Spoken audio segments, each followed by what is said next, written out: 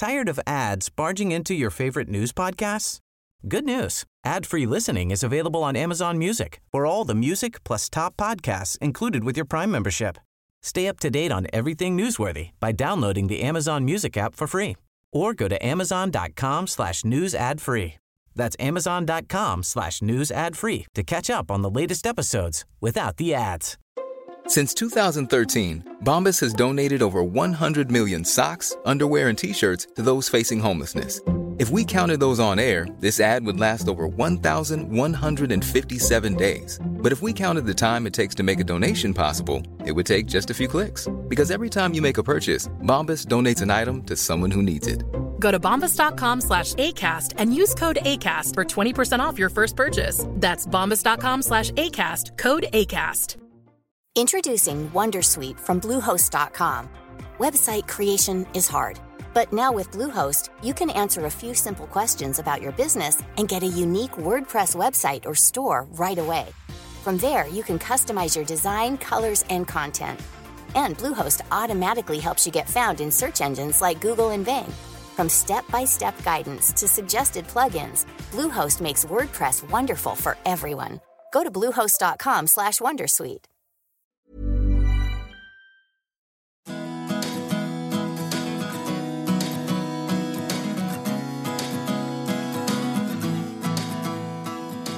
Hello and welcome to the Horticulture Week podcast. I'm Rachel Forsyth, senior reporter at Hort Week, and this week we are joined by two very special guests from Maylim. Can you guys just introduce yourselves and your role at Maylim? Thomas O'Mahony, Managing Director at Maylim. Alistair Bayford, Business Development Director. Fantastic. Oh, I'm so pleased to have you both on the podcast today. And I'm going to start in December when you won the Grand Award at Barling National Landscape Awards. You've had some time to kind of dwell on it now, I suppose, and soak it in. How did that feel to win that award? Great, really good. No, it's an amazing win. I think when you look at a job way back when we started Exchange Square probably 2-3 years ago, or when we looked at the concept of it, I think it was always that job we thought would be special. And to win an award for it was fantastic, especially after like 7 years ago when we won One Tower Bridge. You know, it's quite a special award, and it was good for us and it was good for a team because it was a lot of hard work for a good client through COVID, and to win a grand award out of that was just the icing on the cake for last year, especially in our 20-year anniversary. It was actually perfection. You know, it was a good way to end it. Cherry on top. A very big cherry on top it was. Yeah, it was. Very much so. An apple on top. A big apple on top. What about you, Alistair? How did it feel for you? I think it's personified in the staff and their reaction. I think I've seen a picture online of particularly Liam and Micah, who were quite central to kind of delivery. Their faces said it all for me. But Tom kind of touched on it. A good client, you really do need a good client that believes in a scheme like Exchange or any public realm scheme as seeing it important to invest in an open space. At Exchange Square particularly, there's 4 times more green space than there was when we started. And that, I think, has played right through to what tenants are prepared to pay for rent, knowing that they've got that resource right on their doorstep.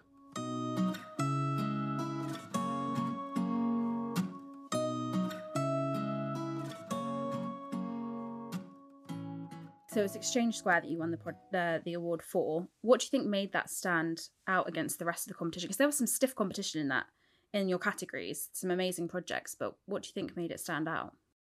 The whole concept of the design was one thing. I think it's different. It looks different. It's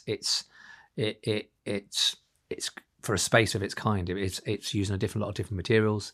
The different levels, working with the different levels. But I think the most thing for it was logistics. It was a very tricky project. So sitting atop of Liverpool Street Station, so it involved a lot of demolition with water, a lot of cutting down to the actual roof slab over the station, and then building back up in different layers so you don't take the weight off the actual roof slab. So logistically, and it, even though it's a square, it all sits on a podium. So it's all fed from one level below, ground level, onto level 1. So everything which was through the site clearance, demolition, had to go back out the same way, and everything new came in the same way. So it was a very tricky job. It was and in a very quite quick speed of time, it was done probably just over a year.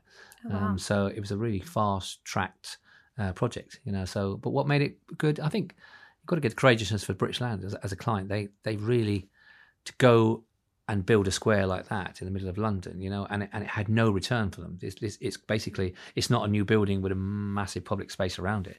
It's not. It's just a public square in the middle of their actual Broadgate estate. So, yeah, as a job, it was. I think we knew once we saw the concept design and got involved really early on in tender pre-construction stage. I think it was always something special about the project, and I think I get that now as I walk through. I leave Liverpool Street Station every now and again, and I'll always take a diversion around. And you walk into it, and you walk from a really busy Liverpool Street Station, and you walk upstairs into it, and it's just calm. And it is calm, and that's what I really like about this place. It is well designed, well looked after, and we believe it was well executed. Yeah, quality was really good, and yes, there was some really stiff competition. Really stiff competition. And I think when we looked at it way back, when you get the kind of the announcement of who's in your categories and all the categories through, and every contractor does the same. You look at who's in the categories. And you kind of boil it down to, you start minimising, okay, it's down to kind of the top 10, and you kind of think, we're in the top 10, and it is like that. You get excited about it. And then you get to the day of the awards, and then you get all the doubts in the world. Now, we're not good enough, we weren't good enough, it hasn't been delivered well enough, and you just accept. And then, when you win it, you can see the reaction. There were some videos there of actually us jumping up. It meant a lot. It meant a lot to us as a team. I think we've grown a lot in the last 7 or 8 years, and since the last grand award we won, when people didn't really know who we were, so we had a lot to do. You won the Premiership then, and you had to we stayed quiet for 7 or 8 years, and then before we knew, we had this kind of really good job to enter. Excitement. And to add to what Tom said, you talk about the delivery aspects and the complexities and I suppose the design and its ultimate execution. If you then look at the ESG kind of elements, whereby sustainability, there was 1,000 tons of CO2e reduced from REBA stage 2 to completion. There was 280 tons of kind of circular economy in all of the granite that was kind of recovered from a dismantling strategy. So that was one of the things that was focused on quite heavily at the start, was rather than just demolish it, let's almost undo the construction of the original scheme by dismantling it and using a lot of wire saws and lots of water, ultimately get something that's recoverable and reusable. So that went up to Sunderland to be used in bleacher seating on the kind of the foreshore. Oh, fantastic. So those aspects are quite important, and I think probably weren't necessarily a common theme against our competitors. And then if you look at training and skills, I think we've got 3 guys that have, now they're project managing projects of their own that ultimately have cut their teeth on a project like Exchange. It's something that has set a benchmark for, I think, the industry. If you look at it in its entirety, not just the quality of the job that was installed, some of the bits that go with that, and which contractors must now be thinking about, was central to it as well. Yeah, absolutely. And talking about some of those challenges you're facing, you kind of touched upon some of them, but there were pretty high stakes, right, if anything went wrong? Yeah, the stakes where you look at, you got to understand it was sitting on top of Liverpool Street Station, so all the main lines out the station, if the roof deflected even 10, 15 mil, when you were offloading the roof, the train stopped. If you had water ingress into the station below. And so we set up monitoring points all over the actual project, which were that was your first operation, which were bolted onto the actual roof of the slab. So they worked on deflection, and they were monitored on a 24-hour basis. So we offloaded the slab, filled the slab back up, reloaded it with the new material, and that was our mechanism all the way through. Network Rail were there all the time. There was proper stakeholders, and then on top of all the offices looking into us, which I suppose COVID did make it easier because they were predominantly kind of half empty, if that makes sense. Yeah. I think definitely COVID made it easier with the actual phasing of the works, because the phasing of the works had to work around pedestrian movements, bars, restaurants, etc. So it had all that, and then the logistics. So first thing is working with rail track, unloading everything, and then trying to build everything, and then in phasing and sequences, we had to build a building, we'd bring trees in, landscaping. So it was an all-in demolition, civil engineering, heavy civil engineering project with then a fantastic landscape on top. with a building. So it had all elements of that. It really, really, one of the jobs you see on paper and go, we've got to win that, and then we've got to deliver it. And then when you get the stage you've won the project and go, right, how do we deliver this? And you get that kind of, and it's that lovely feeling. I think what Maylim is, we like them logistically challenging projects, something which is a little bit tricky because a lot of our guys we've got a lot of landscape horticulture in our business, but we have got a lot of civil engineers, and that's what they do. They like a challenge. Yeah. So it's like you see everyone running away. Yeah, we're running towards it. It's kind of that. It is, yeah. It's an inherent. It's in the DNA. Of Maylim. And that's it. And I thought you look at that central part of London, really right in the middle of Broadgate, Liverpool Street, kind of Bishopsgate. You can look at the project around there. We've done probably 24 projects in the last kind of 10 years. Really, right, logistically challenging. Working in the city. Working with the hours of 2 hours breaking on, noise on, 2 hours off, 2 hours on, and you kind of get used to it, and it's something you just enjoy. Well, we enjoy it. It's just and it's engineering at its highest degree, and then landscaping. Because the biggest thing is that most of the project, the duration of the project, was physically dismantling, site clearance, and building up, and then really the last kind of 4 months, 5 months was when you actually put down the landscaping, the hard landscaping, finish off the water features, to put the soft in. That's generally what it was. So. It was it was a lovely job. Yeah, really, really exciting job. I think COVID presented a challenge and an opportunity beyond what kind of Tom said. We're a very touchy-feely contractor, so we like to get out and see our supply chain, hold our supply chain to account, and that was incredibly difficult because we couldn't get to Italy and Portugal and see the terrazzo particularly being made. Yeah. So how did that work? Well, you just have to do it remotely. Trust at the cameras, phones, and walking around factories with people with phones, and it was that's the only way you could physically do your quality check. So, someone's material was coming over. Was it unchecked? It was checked by FaceTime, but you can't beat touchy-feely walking into a factory, measuring it, feeling it. Does it work? Does it fit? That's the challenges you had, on bringing it to So it was. There was a lot of that, and then there was a lot of black and steel on the project, which was something quite new. And to get the black and steel on the kind of the steel working around the building, really tricky. And then again, you're working with suppliers in Ireland, basically trying to get this black and steel, trying to get it all to blend through. Yeah, like every project, they all got challenges.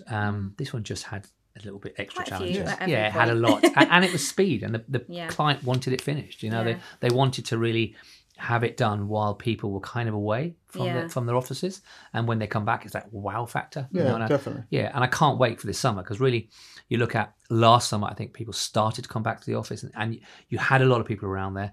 This year, you've got a new coffee shop opens in there. It's the office is a lot fuller, and I think you walk in there and kind of the next couple of months, spring, kind of April, May onwards, it will be beautiful. It's a space where people will just congregate at lunchtime. It's, you look at that; it's in the middle of Broadgate. Yeah, fantastic. It is a beautiful, beautiful project.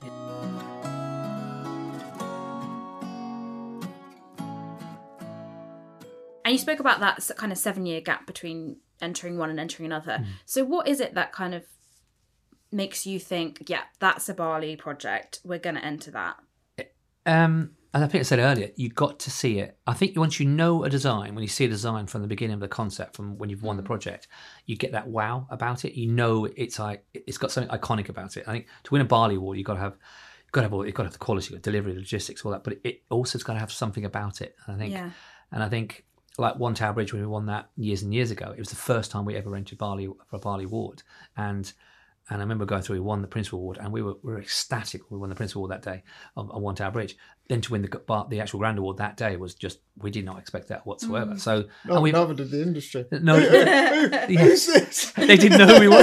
Who's Maylim? And we are very much, we did keep onto the radar a lot. And we do still. Yes, we enter every year. We enter the projects, and I think you have a feel which ones will win and which ones don't win. So 7 years, it's a big gap, but it was special. I think on the 20-year anniversary, it was special. Because it's been good growth in Maylim. It has been a really kind of, I wouldn't say bumpy. It's been a good progression, and trying to bring new people in and trying to get new projects, different clients. But to win a Grand Award, it is. I think you'll see my reaction when it won. I was ecstatic, because it's good for just not for Maylim. It's great for the team. It's a massive thing for all the people around us it's good for clients, and to have our client there, who basically John Shurabat, who really backed us all the way. That project could have easily been shelved because of COVID, because of it's given no return, and it could have been. And they courageously went ahead and just said, right, build it, and that took courageous. And we met him every couple of weeks. We walked around it. He's that kind of character where he's bubbly. He wants the project to succeed. He wants everybody in that project to succeed. And we've just done another job with him over at Trident Square. Same client, same personnel, and exactly the same. We got PC last week, and the email came through of "Well done, guys, well done." You don't get that much from clients, and that is a client you want to work for, and you want to bend over as far as you can to really kind of get that job to succeed. And we all wanted it to succeed, and it did. And to win a grand award, you can't. That's the ultimate, Yeah. And probably now you're going to come back and win it again, haven't you? Yeah. Well, speaking of, do you have any exciting projects in the pipeline that you can talk to us about? I think Thomas just mentioned Triton's really interesting. Yeah. Lots of complex structures, kind of steam bent oak pavilions, a 400 square metre green wall on a UKPN substation. It's a water and electric and water. You love that. We do, love it. I mean, for me, I think Tideway is going to be an interesting one. Yeah. 3 very complex new kind of embankment foreshore schemes above the super sewer. Really high spec. Yeah. Really interesting in terms of levels and detailing. So that's going to be a project and they include working next to Thames. They work building structures. Again, a real lot of technical detail on those, but they're probably a little bit off. They're probably a couple of more years off, I think, before they get finished. Yeah, definitely. Yeah, there's a lot. Yeah, FCDO, so Foreign Commonwealth Development Office. We're working there, delivering a kind of a courtyard scheme. That again is very different actually for a kind of an organisation or a government body like themselves to be thinking of high quality open spaces for their colleagues and those that use the building. So that's going to be really interesting. Are you seeing that happen a bit more now? I feel like with the hybrid working, people are trying to bring people back to the offices a little bit, and maybe green space is one of the ways that they're doing that. Yeah, I think the thing about a lot of I hate to show my age now, but a lot of the projects we're actually working on now, like Trident Square, Paddington, we're actually 15, 20 years ago, we actually paved those in grey granite. Now, and we're going back to projects which I thought they'd last 20, 30 years, taking out the granites and actually putting in a lot of soft spaces. Yeah. Like Triton was one of them examples. And it, I would say, I don't know the real statistics, but probably 60% of the area is now soft, at least. And it is stunning. It's really, really cool. Yeah. And I think a lot of that is happening. I think they have to bring more green back in. Whereas if you looked at 20 years ago, hard landscaping or public spaces were predominantly really hard and predominantly very grey. I would say. And quite transient. So you look at Bishop Square in Spitalfields. I mean, that's a project that we're working on right now. That was built in 2005, big Foster's scheme, predominantly lawns and kind of footways, and now it's a kind of a complex mix of seating spaces within kind of soft areas, primarily designed to get people to stay and to eat and to socialise and to gather. And I think all public realm is starting to go that way, and it's I think there's benefits everywhere. We could kind of draw on the ecology. We can talk about offsetting climate change. We can talk about real estate values, or just great health places for people to be. That's absolutely it. Yeah. It's good, and I think there's some good projects out there. We're looking at got a lot of projects in the pipeline tendering, and we've got probably it's about 25, 28 projects at the moment out there. A lot of work in Battersea. We've done phase 1, phase 2 of Battersea Power Station. Yeah, that opened just before Christmas. Project. Yeah, we're now on phase 3B down there, which opens in probably September, October. We're on phase. So what's that phase involving? That phase is now running from the station, so basically from Battersea Power Station, the actual new Northern London line. That actually is a new public space, kind of upper tiers, lower tiers, through retail. Amazing. To actually get to the new power station itself, to the actual power station. So we've got 6B, which is a temporary landscape project, which that we're now also involved in. And then 9 Elms, we're on 9 Elms Linear Park for Royal Mail.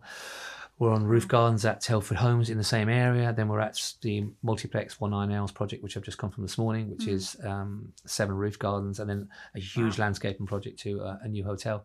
So yeah, it's that Battersea area at 9 Elms. It is a vast amount of work. The next 4 or 5 years, it is and it's a lot of green. There's a lot of green down there. It's a really high intensified of landscape. So creating an environment of space and in all these new residential areas, it's busy out there, and clients are definitely, the landscaping is a big focus. It's a big focus now. It's just not the bit of paving on the outside or a few shrubs. It is changed. That landscape, the clients have changed over the last 20 years, and now it's their big schemes and complex schemes and high quality and high. Yeah, it's exciting to be in.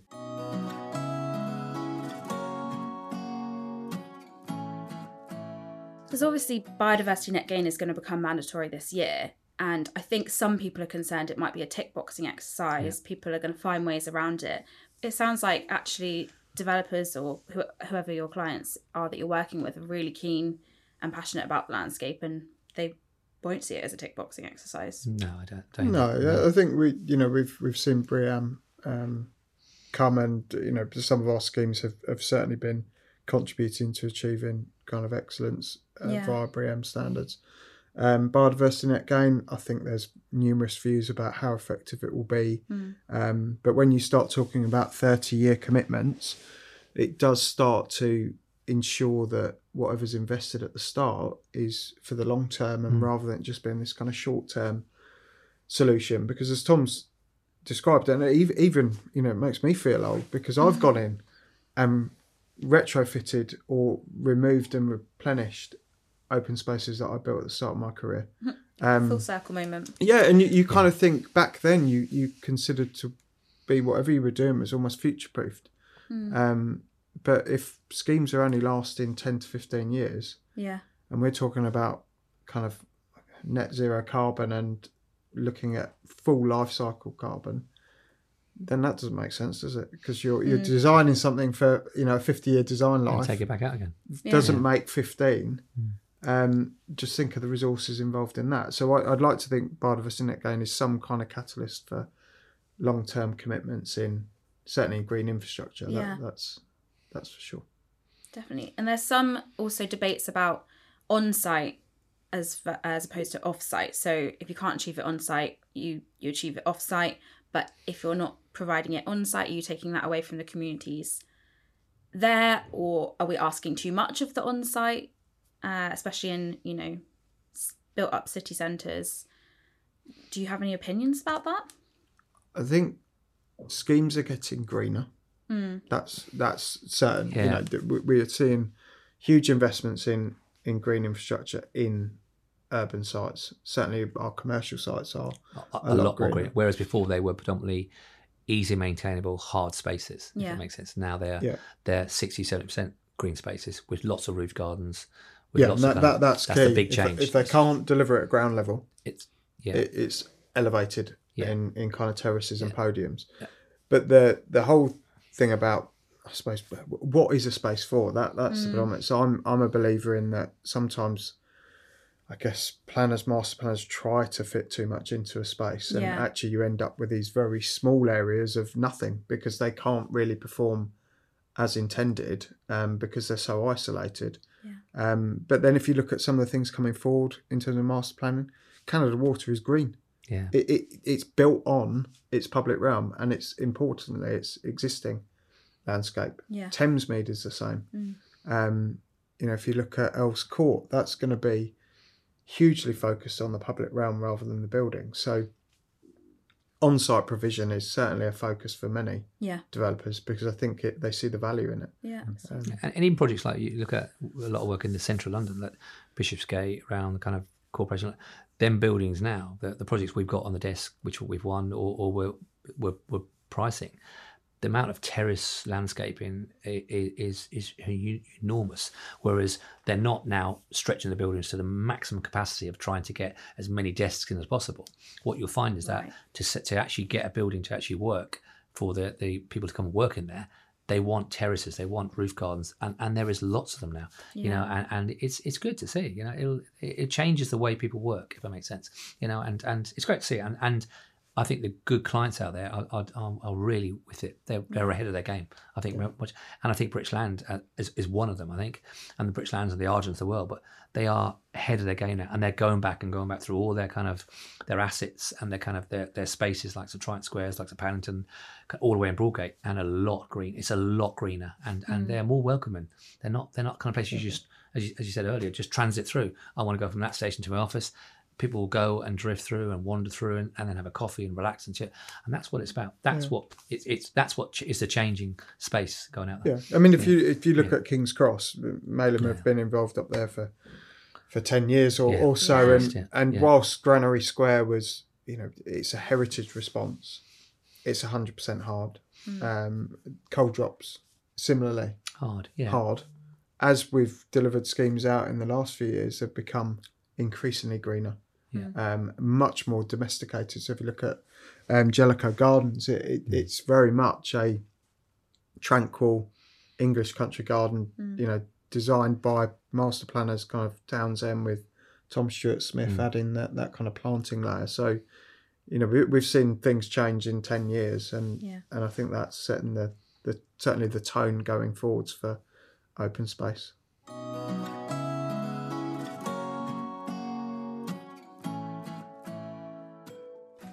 Maylim celebrated 20 years of success last year, which is incredible. What do you attribute this success to? It's been a long 20 years, that's what I say. Actually, sometimes it does feel like a long 20 years, but sometimes it feels like a short 20 years. Success, I think from the outside, people, I think, feel us as we want this kind of commercial, aggressive contractors who generally focus on commercial projects and etc. But it's just not about the money for us. We always, from the very outset of what I kind of dreamed the company to be, is it's a brand that looks good, feels good, delivers really good quality work, and our little saying is we never leave a bad job behind. And I believe that, and if you don't leave a bad job behind, you got your clients, you got your architects, you got your engineers, you got your contractors, everyone moves on to the next project, you know. And if you leave that nice feeling of these guys are really good at what they do, they're passionate about what they do, they take it to the next job. And that's the thing, is it's not letting people down, and that's generally what we're about. We never set ourselves to grow to a certain turnover, even though, yes, 5 years ago we probably set a business plan. You've got to start planning about it, and we've done the same for the next 5 years. But it's about we just love what we do, and that's it. And keeping it very simple, you know. It's about delivery. It's about you make sure the right resource, the right delivery, the quality, the procurement, you get that correct, get the design correct, and then a huge emphasis on safety. You know, we got a big safety team. That's the big thing. Image is very important for us. That's really where we just keep it simple, and it's just literally, and it's grown with that. So, and I think we've got to get to a stage where we probably will hold ourselves. We're at a turnover now. Probably this year we'll do 70 million. It's making sure that everything else catches up to us, the process, the procedures, the people. We can still keep growing people within, and getting the right people into the business. And then, it's been an enjoyable 20 years. It has, and I'm looking forward to the next 20 years. You know, if I'm still around, you know, if I'm around. and Alistair, you're quite new, so you kind of see it from the outside. You're one of those right people who have joined the company, and you are fairly new in comparison to that 20 years. Although, how long have you been at the business now? 18 months. 18 months. I like that. It was like 10 years. When do you stop saying months? I don't know. It's like a baby, isn't when it? You get to 2 years. 324 months. So 18 months. So from an outsider's perspective, what do you see? Well, I think I said it, but you know, who are this lot that turned up at the Barley Awards and walked away with the Grand Award? I mean, for me, this industry is very small, but equally, you have those that you wish to kind of, they set the example, or you aspire to be like. And it's certainly watching Maylim from the outside when I was in a previous role, it set a direction of travel for us then. You know, that's where we wanted to be. We were certainly well on our way to delivering more public realm at the time. And I know when I started out in this industry 20 years ago. Oh, that's interesting, isn't it? You had the 3 W's, so you had Whitings, Willoughbys and Waterers. And that's all our lecturer ever used to talk about. You know, those 3 contractors as being the pinnacle of the industry and who you should be aspiring to either work for or be like. And my career then took a few twists and turns, but you know, I looked at Maylim as being a business that was involved in everything that was good about the industry, as in all those big flagship projects. But then when I met Tom and met the team, suddenly realised that it was a very family-focused, people-focused business that wasn't commercial in the sense that I kind of thought they might be, because they'd worked for big commercial tier ones. And we're very much, you know, that everyone's authentic in the sense that we deliver excellence. And that's starting to kind of go through everything we do. Yeah.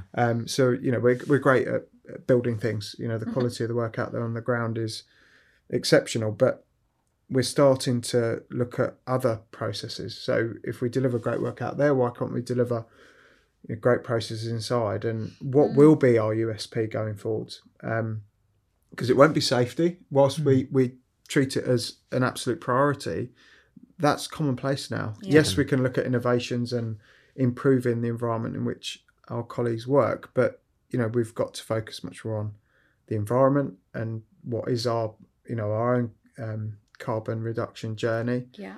How do we contribute back to the industry in terms of skills and training and tackling that kind of diversity conundrum? There are all sorts of things that a business like ours now needs to kind of work towards. Because I think when you're in that growth pattern, you are growing. You know, you don't know where you're going to get to. I think you kind of you're always trying to get ahead of yourself on. You've just enough people to get onto the next kind of the growth pattern, if that makes sense. Yeah. And I think with Maylim, I'm probably one of the biggest critical people. I'm very critical of Maylim internally. I think we're never good enough. And I still say today we're not good enough. And I think that is always what we are. Winning a Grand Award, it sometimes gives you that satisfaction of winning a Grand Award at the Barley, and you've done it, you've won it, but you'll wake up 2-3 days later and go, okay, we've got to get on again. What next? Well, what's next? And how can we improve? How can we be better?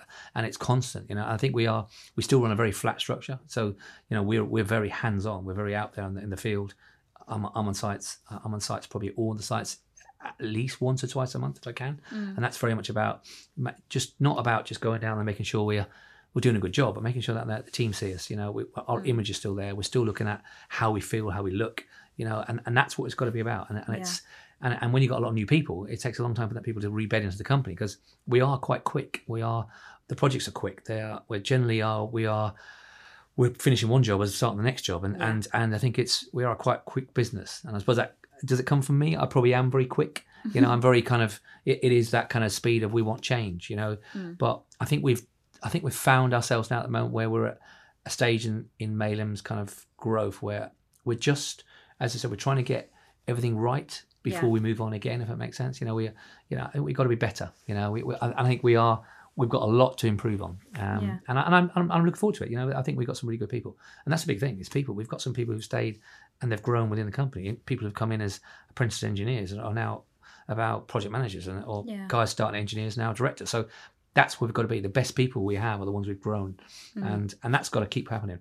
And the problem is the shortfall of people out there. It's quite hard to get the right people into the business, because it's getting tough out there with people getting the right kind of. Yeah, I mean, the skill shortage is being felt by absolutely everybody. How are you guys approaching it? How are you tackling it? It's tough out there, and I won't deny it. Is I look at the resource. We sit down every Monday and look at the resource for the next kind of 6 months or a month or whatever, a week, and you look ahead to see how many people you need, basically delivering the work. And it would frighten you sometimes if you saw how many we need. You think, okay, where are they going to come from? And you know, and we brought a lot in house. We brought a lot of training in house. We're growing the people within. That's the big thing. Yeah.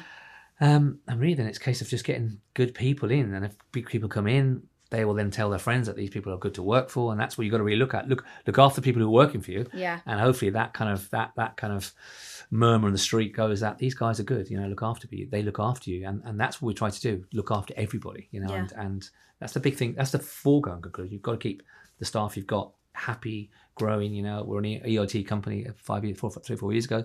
We became an employee market trust, so it gives that power to the people. They own the company, if that makes sense. Yeah. We report to them, and that's hopefully they'll see the best of that in the next few years. So it's like that John Lewis model. So it's their company. So and it's a big thing. That all them benefits help people. And we try to play hard, work hard, if that makes sense. You're trying to make sure you got loads of events. You're always going out with the staff, especially younger people. We work in London predominantly. Got people come from all over UK into London. I came from Ireland into London. It's a scary place when you're on your own, and it is. So you do need to keep an eye on people and grow them within, and make it a family place that they feel happy in, and like every company, you go through happy parts and sad parts because it is business critical, isn't it? You're under pressure as a company you're under pressure commercially, you're under pressure to deliver, and you're under pressure to keep the people and grow the staff. So it's every business saying that you've got to keep an eye on everything, really. Yeah.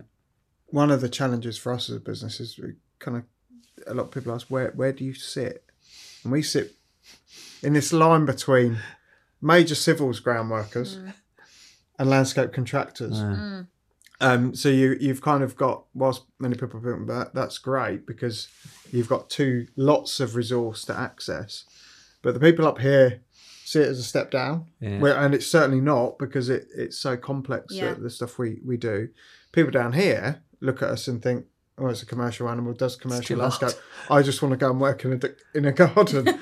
And because of the way in which we want to deliver our projects, if we look at the Maylim landscapes world, we want horticulturalists. Yeah. We want people that have got that ability to look at the big yellow dot in the sky and manage landscapes and create landscapes in a way that is driven by principles of horticulture rather than just take a prescriptive specification and follow it. So we do struggle, I think, because of the very nature of what we do. Yeah. But equally, like everybody else, we've got that obligation to attract people into the industry, sell the industry in what we do. And, the millions of people walk through a lot of our open spaces and I think probably take them for granted or have absolutely no appreciation of the technical skill that's been required to build them. That's absolutely certain. I'd love to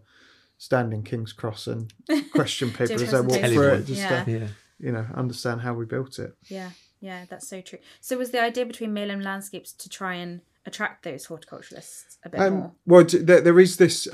So if you look at a business and how a business grows, and ultimately we are in business because we price tenders. So bringing a service in-house enables you to be slightly more competitive, but equally stay in control of that service delivery. So, ideally there'll be an increase in quality because you control it fully. It needed to be a different brand identity. 100%. Both for our clients and consultants watching us. There's nothing worse than somebody saying, the person over there in the orange high-vis was laying curbs one day, now he's putting trees in. Whilst it would be two entirely different individuals, we needed an identity that kind of said we are a specialist soft landscape part of the business. So that's why it's got a different brand. And then, aspirationally as it grows, if you're then going from B to B to B to C, client typing in Maylim is going to be doing my domestic back garden, up pops Battersea Power Station. It's not going to do well for business. So it enables us, in time, once we've got there, to have a very kind of, I suppose, customer focused identity, which works with the scale of what that business is. So and it'll take time. We know Maylim Landscapes is the baby in the and it will take time to grow, and like Maylim itself took a long time to get to where it wanted to get to. So it's we're just gonna we want to grow it at the pace that we believe it can do. And Alistair being the real expert of this, it's for him to grow that business is important to Maylim. That we see that we are, and it'll bring a lot of different people into it, and hopefully bring a lot of people who are used to that kind of domestic market and that kind of real soft market into a business where they're not scared of looking at a public realm project and doing and managing the whole project. You know, and that would be hopefully the success of it. You know, the people will come into Maylim Landscapes and will then want to drift into running iconic projects. So yeah, it's hopefully that's the plan for it in here. Yeah, it's very exciting. It really is. It is.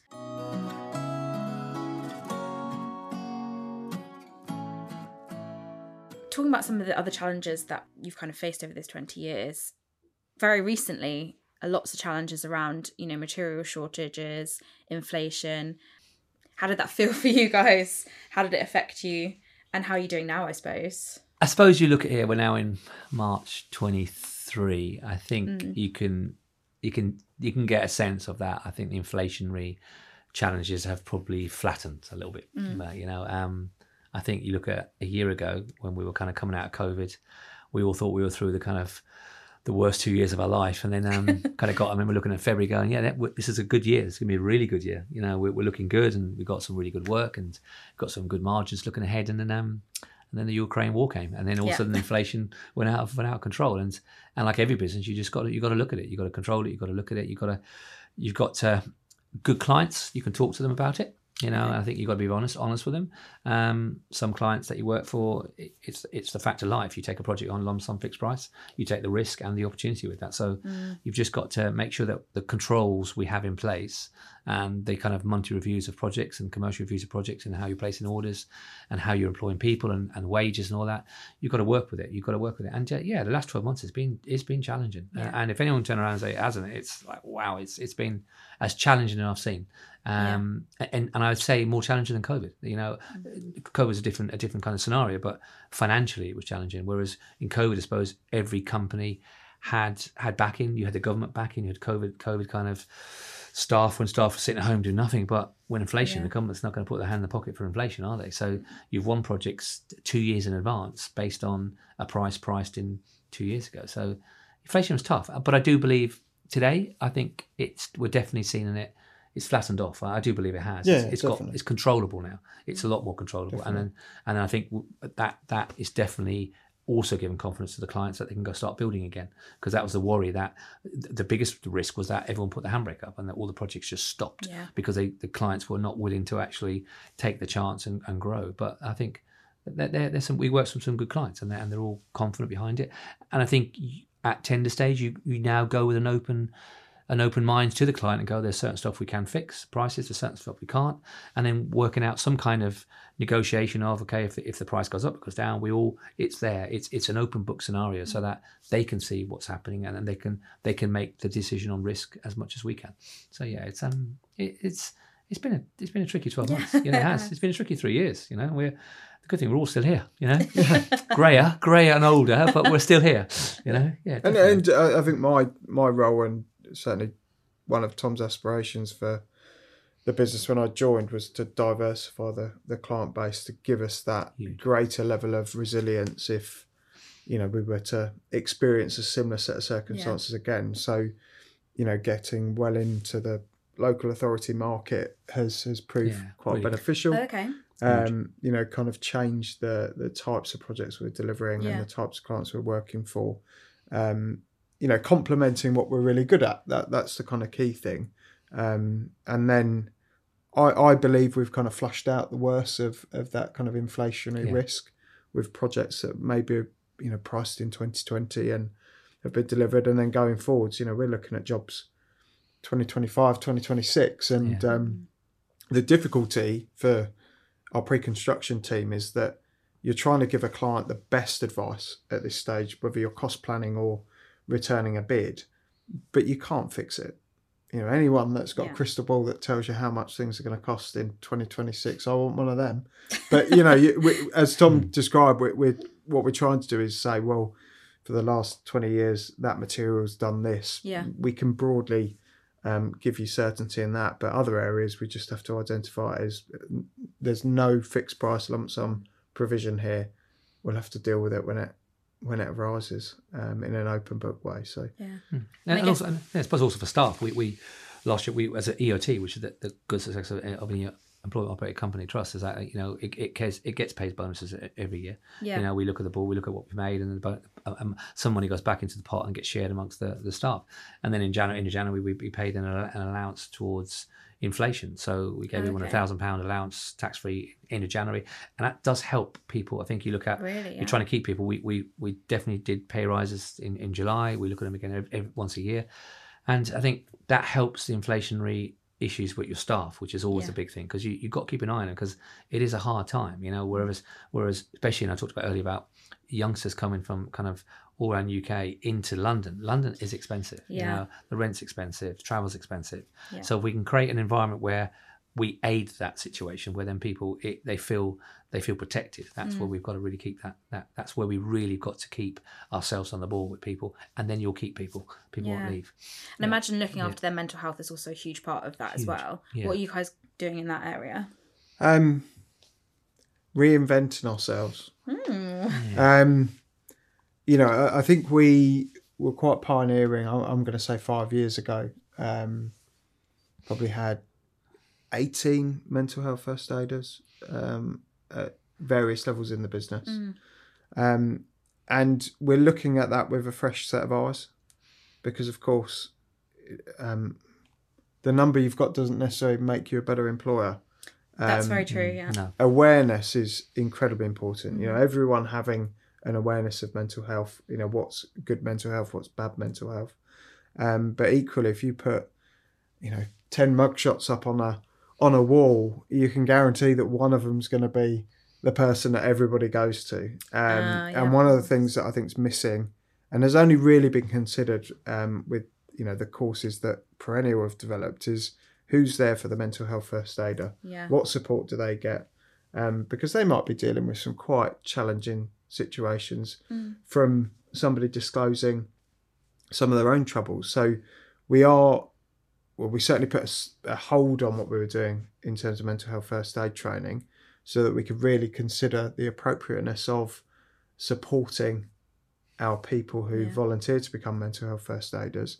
But as Tom said, we're a very visible management team. The SMT and the senior leadership team are very visible out there on the ground, and the health and well-being of our people is of paramount importance to us. And I think through various initiatives like Dragon Boat Races for Crash and Mental Health, World Cup, we're very much involved in a number of industry. Yeah, we run a 5-side. So. The guys play 5-side every Tuesday. We put on 4 pitches every Tuesday, and teams turn up from all around the company. So it makes that kind of bonding together. It makes sense. In a couple of weeks' time, we're trying to run a financial workshop where someone comes in. I'm not sure how regular we're going to run those, where someone come in and we say this person's in the office and they can go talk to them about their finances, because sometimes so it's like an open door for scenario. It's pure private. You deal with them, and some people get mental health. A lot of people get caught because the fact it's money. It's money driven. Yeah, and one of the biggest issues. And it's very much kind of under pressure. I don't know what to do. I've got that loan. I don't know what to do. How do I come out of it? And that's the big thing we need to put forward. And with our new head of kind of Czech, Michelle Rice, who's joined us in the last kind of year-ish, she's got a lot of good ideas. We tried to run a soup kitchen this January, which just kind of got caught, but we want to run it next year. So after Christmas, that we provide all the guys soup twice a week, for lunch, so that they can. It just creates stuff where, takes pressure off people. Yeah, that's what we've got to do, and we take pressure off people. You'll keep the workforce. Yeah, and of course, not everybody wants to talk to somebody that they work with either, but you're a perennial partner, right? So that's quite a good opportunity for people to go to an outside definitely source. And I guess there's the perennial partner is one avenue of signposting. We share the initiatives with colleagues. You've got Crash, who are pretty central to the construction industry. You've got Heads Up.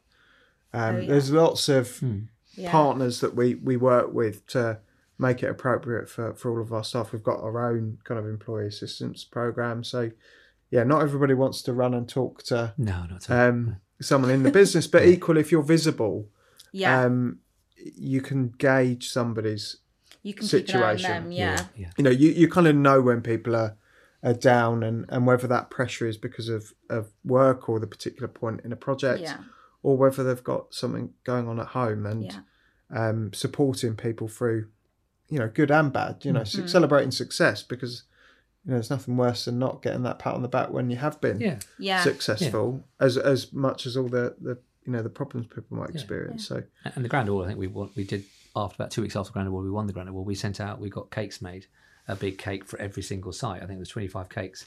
So it went out to every single site, whether it was 1 cake or 2 cakes a sites, and we made the guys understand that we'd won something, Nice. and so that the guys in the ground understand that you all are. Thank you very much for all of it. So so we kind of it was good. It was just nothing kind of better than celebrating with cake as well. Can't beat it. No. Can't beat it. Can't beat it. Definitely not.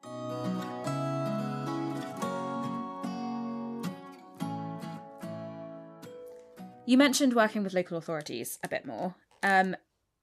How successful do you think the levelling up is going to be for communities and local spaces?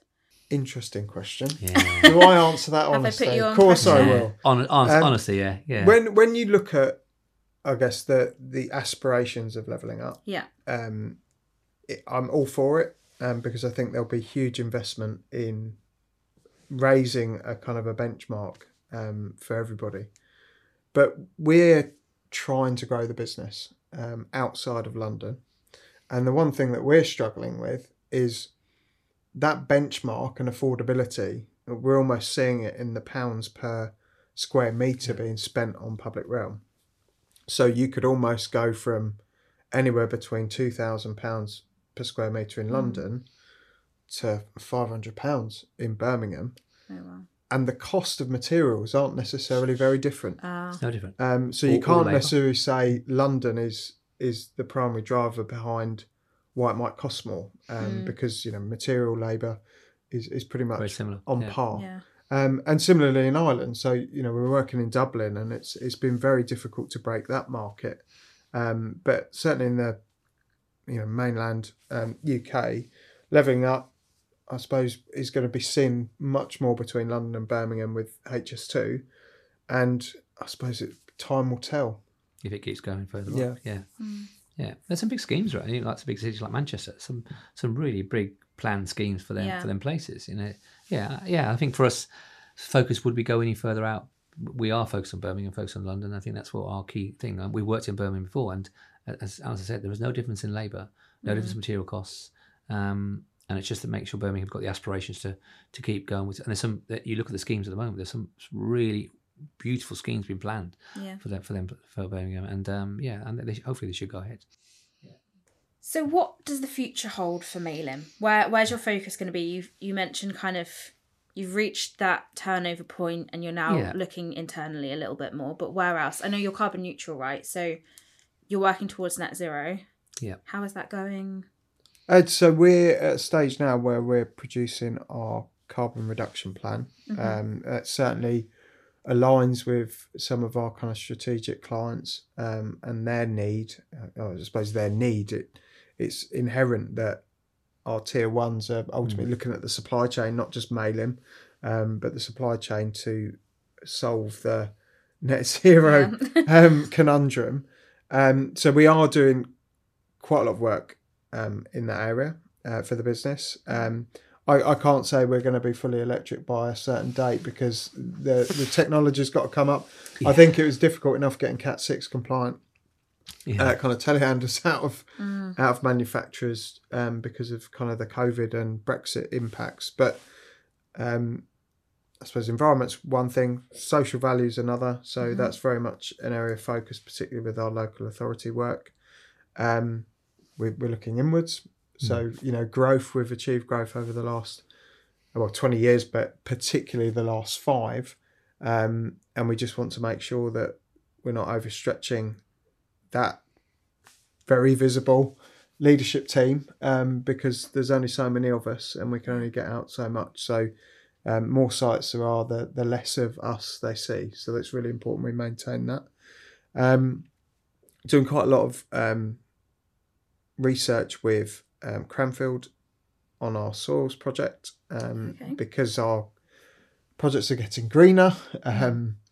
We need more technical competence to explain to our clients the importance of investing in good quality, high performing soil, and perhaps the outcome of that may well benefit both ourselves and the wider industry as we kind of get hard results for their ability to sequester carbon, their ability to contribute towards good water management. All principles that we quote, but I don't think there's enough out there to demonstrate the true value of it. Oh, interesting. Maylim Landscapes will be, a focus of growth, and then geography and specialisms. So we're looking outside of London for growth if the projects are right and they don't distract us from what we're doing within zones 1 to 3. Yeah, I think if you look at 20 years, I think, as I said earlier, we are looking in. I think we're trying to look at the team. We work with a company called Aspire, who work on our strategic coaching, who work with all the leadership team and the management team to try and ask the questions: where we're going to be in 5 years, where we're going to be in 10 years, who's going to be, where's the succession plan, who's going to replace us. You've got to start looking at that. I'm probably one of the oldest guys there. It's making sure we don't run out of steam and that the people below can keep growing within the company. Geographically, as Alice said, yes, we are focused on Birmingham. We've gone back to back with clients up there for some projects where they've been awarded. Dublin was always a focus about 3 or 4 years ago. We looked at that and we had a real good client, iPut, come over to see our work in London, and they wanted us over there. Financially,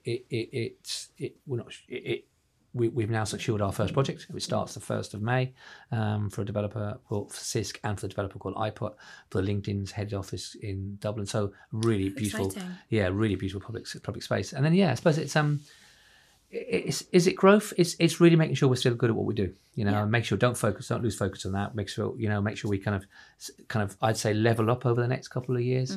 Really figure out what we want to make sure that we are better at what we do everywhere, and then making sure we're not kind of that there is a lot of more substance in stuff we do, and environmental and carbon, making sure we do look at the fact that all our vehicles will be hydrogen powered, plant in the next kind of 7 or 8 years, and all the actual vans are up there electric.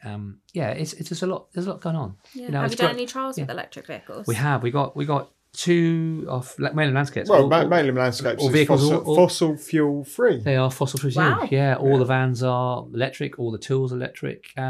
It has challenges, without a doubt, because charging points are still just not there.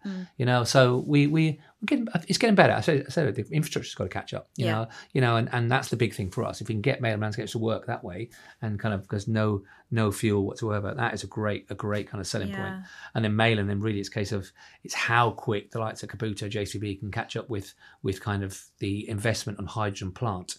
And I saw the first JCB hydrogen plant rolled out this week. So it'd be interesting to see how that works. All our plant now is category 5. We're fully compliant. All our vehicles are fully ULEZ compliant, and that was our big investment over the last 2 or 3 years. We've invested almost £1 million in plant every year in the last 3 years. So we've caught up. And that's our big SP is self-delivery, have our own plant, have our own yard, have our own people, and that's we don't have any debt as a company. That's where we want to be. And I think that won't change. That's the big thing for us. And just enjoy it. Enjoy the next 20 years. I'm not sure I'm going to be around, but who knows? I feel like they'll never get rid of you, Tom. They'll probably wheel me out and go, "You've had enough. Let's go." So that's it's good. And I think Alistair is having people like Alistair and kind of like Liam, our operations director, and the newer people in our company where we can grow businesses, and grow. They're the future of Maylim. They're the ones who are going to run it and deliver it and be that. But for us, it's making sure that before I leave, is making sure that there's a culture of what we are about. It's that we call it the Maylim Way. What does Maylim Way stand for? And I think over the next 12 months, we're really trying to put some meat behind the Maylim Way. It's just not about, we're friendly, we're culture, we're lovely people to work with.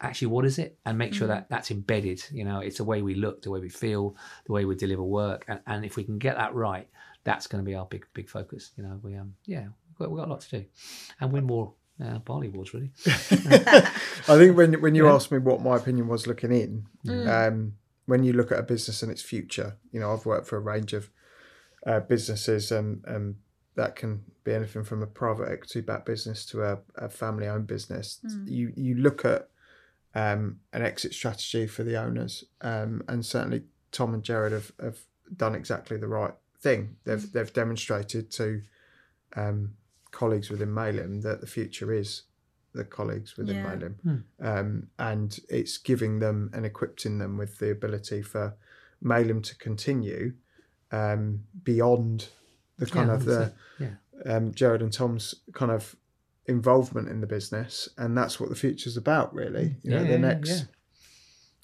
20 years are very much about the people taking that opportunity to move Maylim forward to the next phase. I'll be allowed to come to the Barley Awards still as a guest, Absolutely. No, but I'm not going anywhere yet. I could see him being a judge. I've got if they'll have me. Yeah, you'd be on one of the top tables. I think holding us to account. Maylim's exciting. It's we've got to hear by hard work, and I think that hard work won't change. It has to keep going. We've got to look at, are we excited about opportunities, future projects? Yes. Are we excited about going to Dublin? Excited and nervous, if that makes sense. And I think if you don't have a bit of nervousness about you, I think you need to have that little kind of, when you walk into a project and go, okay, we got to get this done. And that's what, once we got to keep that going, and we and the people who work for us have got to have that ability of that passion. Once they've got the passion and the ability, we'll grow people. And that's what we always look for. We don't look for the brightest people in the room. We look for the people who actually enjoy what they do. And it should be about, want to deliver good projects.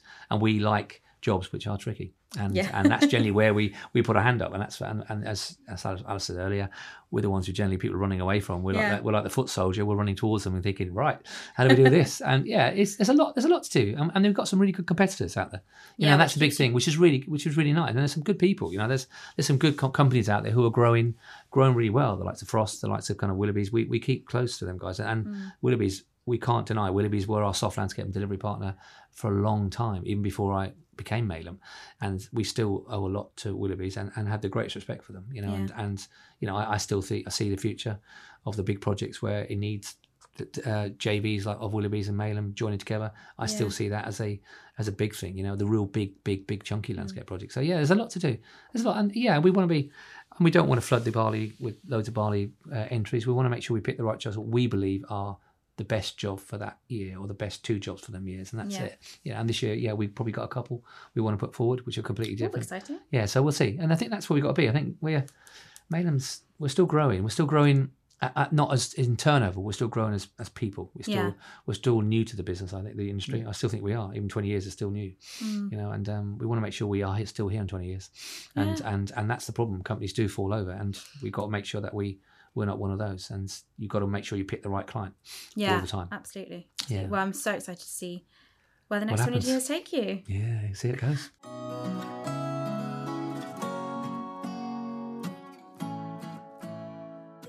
The last question for you guys is, what plant would you take to a desert island? So desert islander style, doesn't have to survive there necessarily, although if you want to be extra smart and tricky, then feel free. I think it's mine's the rose. At least it grows. It looks beautiful. I can smell it, and when they find me dead in my skeleton, at least I've got a rose beside me. So that's probably a real bad analogy, but that's me. Any rose in particular? I like a red rose. I'm just a red rose person. That's it. Maybe it's a bit romantic about me. I don't know, but that's what I like. I've got loads of roses in my garden, and that's what I like looking after. So and I like seeing them grow. I like seeing them flourish through the summer. It's good, and that's me. I'm a very simple person. My grandparents grow roses, so they've got a place in my heart as well. I think I'd have the same. They're good. I think on the desert island, they're probably not much use to me, to be honest. On a desert island, but they'll bring you joy. They'll bring joy. They won't feed me, but they'll bring joy. You'd think you'd take food, wouldn't you? But mine would be a Daphne Bula Jacqueline Postil. I think plant and plant association is about memory. And in the depths of winter, it's got a fragrance like nothing else, and it just reminds me of going to Minans. Oh, nice. Both pick very beautifully smelling plants. But we need food, though. What does that say about us? I don't know. It's romantic. You're happy to starve to death as long as it smells nice. No, that's it. Well, thank you so much for coming on the podcast. It's been really interesting to chat all through those big topics with you guys. And it's been an absolute pleasure. Thank you very much. Thank you. Thank you for our time.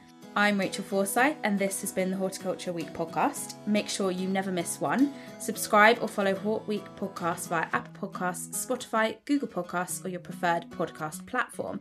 If you are interested in producing a podcast with Horticulture Week, email us at hortweek@haymarket.com. Huge thank you again to Tom and Alistair, and goodbye for now.